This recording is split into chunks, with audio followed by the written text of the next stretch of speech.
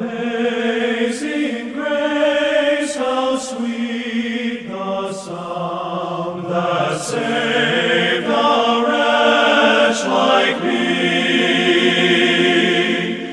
Welcome to the Beacon broadcast from Beacon Baptist Church in Burlington, North Carolina, featuring expositional Bible teaching by Pastor Greg Barkman. If you'd like to correspond with the Beacon broadcast, or if you wish to support this radio ministry, write to the Beacon Broadcast, Post Office Box 159, Alamance, North Carolina 27201, or find us on the web at beaconbaptist.com.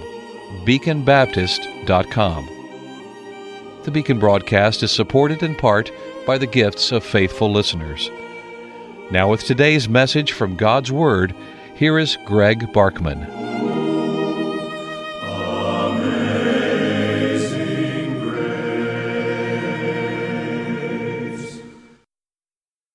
As you recall, Paul begins the 13th chapter and the last chapter of 2 Corinthians by talking about his examination of the church at Corinth.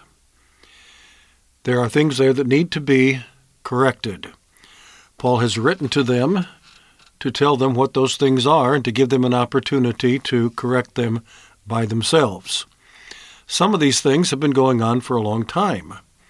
Some of these things were addressed in the first Corinthian epistle, and now are still unresolved as they ought to be. They're not thoroughly resolved, as Paul writes the second Corinthian epistle. Some of them have been addressed personally by the Apostle Paul on his second visit to them. His first one being the time when he planted the church in Corinth, and the second one when he came back to visit them and to address some of the problems that remained in the church. And so by personal visits, Paul has addressed these problems. By two epistles, and actually there's another one that is not included in our New Testament, Paul has addressed these problems, and still some of them have not been properly resolved. And so Paul has written in this second Corinthian epistle what it is that needs to be corrected, and he has a list of things in the last part of chapter 12. And then moving into chapter 13, he says, I'm coming to visit you. After giving you an opportunity from the time you receive this letter until I arrive to deal with these things, I'm going to give you sufficient time so that I'm not going to arrive within a week or two after you receive the epistle, but after a suitable period of time, I'm going to come and I'm going to examine the church. I'm going to examine the members of the church. I'm going to investigate the reports that have come to me of things that need to be corrected to see if, in fact, these things are true. And it will be a fair examination, and I will only consider a person guilty if there is irrefutable evidence, just like would be presented in a court of law. And only then will I take action, but I can promise you that I am coming and I will take action. I will examine you. But as we come to verse 5, Paul talks about a different kind of examination, namely self-examination.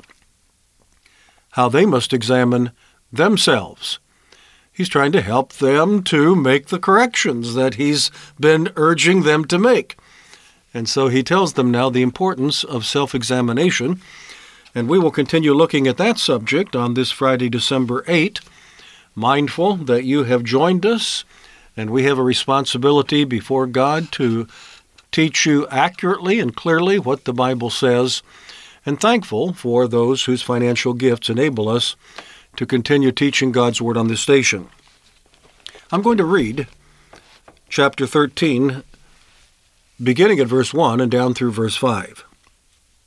This will be the third time I am coming to you. By the mouth of 2 or 3 witnesses every word shall be established.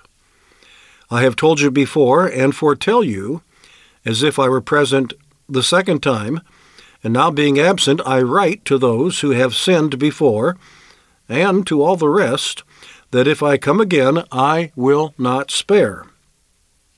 since you seek a proof of Christ speaking in me, who is not weak toward you, but mighty in you. For though he was crucified in weakness, yet he lives by the power of God. For we also are weak in him, but we shall live with him by the power of God toward you. Now this verse, examine yourselves as to whether you are in the faith. Test yourselves. Do you not know yourselves that Jesus Christ is in you, unless indeed you are disqualified? So the first 4 verses talk about Paul's examining them, an appropriate examination by an apostle of the Lord Jesus Christ, by the founder of this church, by one who has God-given responsibilities of spiritual leadership in their church. And Paul will come to examine them, but now he says the examination that is most important is not the one that I'm going to do. He doesn't say that's not important. It's important enough that he's got to do it, that he's going to do it, that he tells them that he's going to do it. He prepares them for his coming. He takes on this very difficult and unwelcome task because it needs to be done. There's no way that we can consider Paul's examination of the church to be unimportant, but he says here's the examination that is even more important. It is your examination of yourself. Examine yourselves, not one another. Test yourselves, not testing those around you. And the important subject of this examination is salvation. And this is very difficult for some people to understand and accept and apply to themselves. And yet here it is in the Word of God. But it is important that professing Christians examine themselves regularly regarding their salvation. Now, this, in the minds of some people, seems to go against the doctrine of eternal security, often called in more common vernacular, once saved, always saved. That's been the topic of discussion among Christians for many, many, many decades, even for 2 or 3 centuries or more, as you have some on one side of the question that say it is possible for a born-again believer to lose his salvation. And others on the other side of the question come back and say it is impossible for a born-again believer to lose his salvation. And I'm happy to come down on the side of the second part of that equation. The Bible does teach that it's impossible for a person who has been born again to lose their salvation. Well, then what's the purpose of a Christian examining himself to see if he is in the faith? Simply this: not everyone who professes to be saved has truly been saved. Not everyone who claims to be a born-again child of God has been born again. The truth is, everyone who is truly saved will remain saved. Once saved, always saved. But not everyone who professes to have been saved is saved. And many times, people fall away from their Christian profession, from their Christian lifestyle, from their Christian habits of attending church and serving the Lord. People fall away from that precisely because they never were truly saved to begin with. They haven't lost their salvation. That's where the misunderstanding comes in. Yes, it's possible for a born-again believer to lose his salvation. Well, I know several people who've done that. No, you know several people who have fallen away from their profession of faith. You don't know anybody who has lost their salvation. But you no doubt know some people who have lost their profession of faith. And that's the difference. Everyone who professes to be saved is not genuinely saved. And here's the point: the Scriptures command every professing believer to examine themselves from time to time to see if they are truly saved. And a refusal to do that is maybe one of the most concerning marks of a professing Christian. If you're not willing to do that, you are more likely to not be truly saved than a person who is willing to do it. In the first place, it's a matter of obedience. If the Bible tells you to do it, you should do it. If the Bible tells you to do it, what possible excuse can you have for not doing it? Well, I don't see the reason for it. Doesn't matter. If the Bible tells you to do it, then it must be done. If the Bible tells you to do it, it's because God believes that it needs to be done.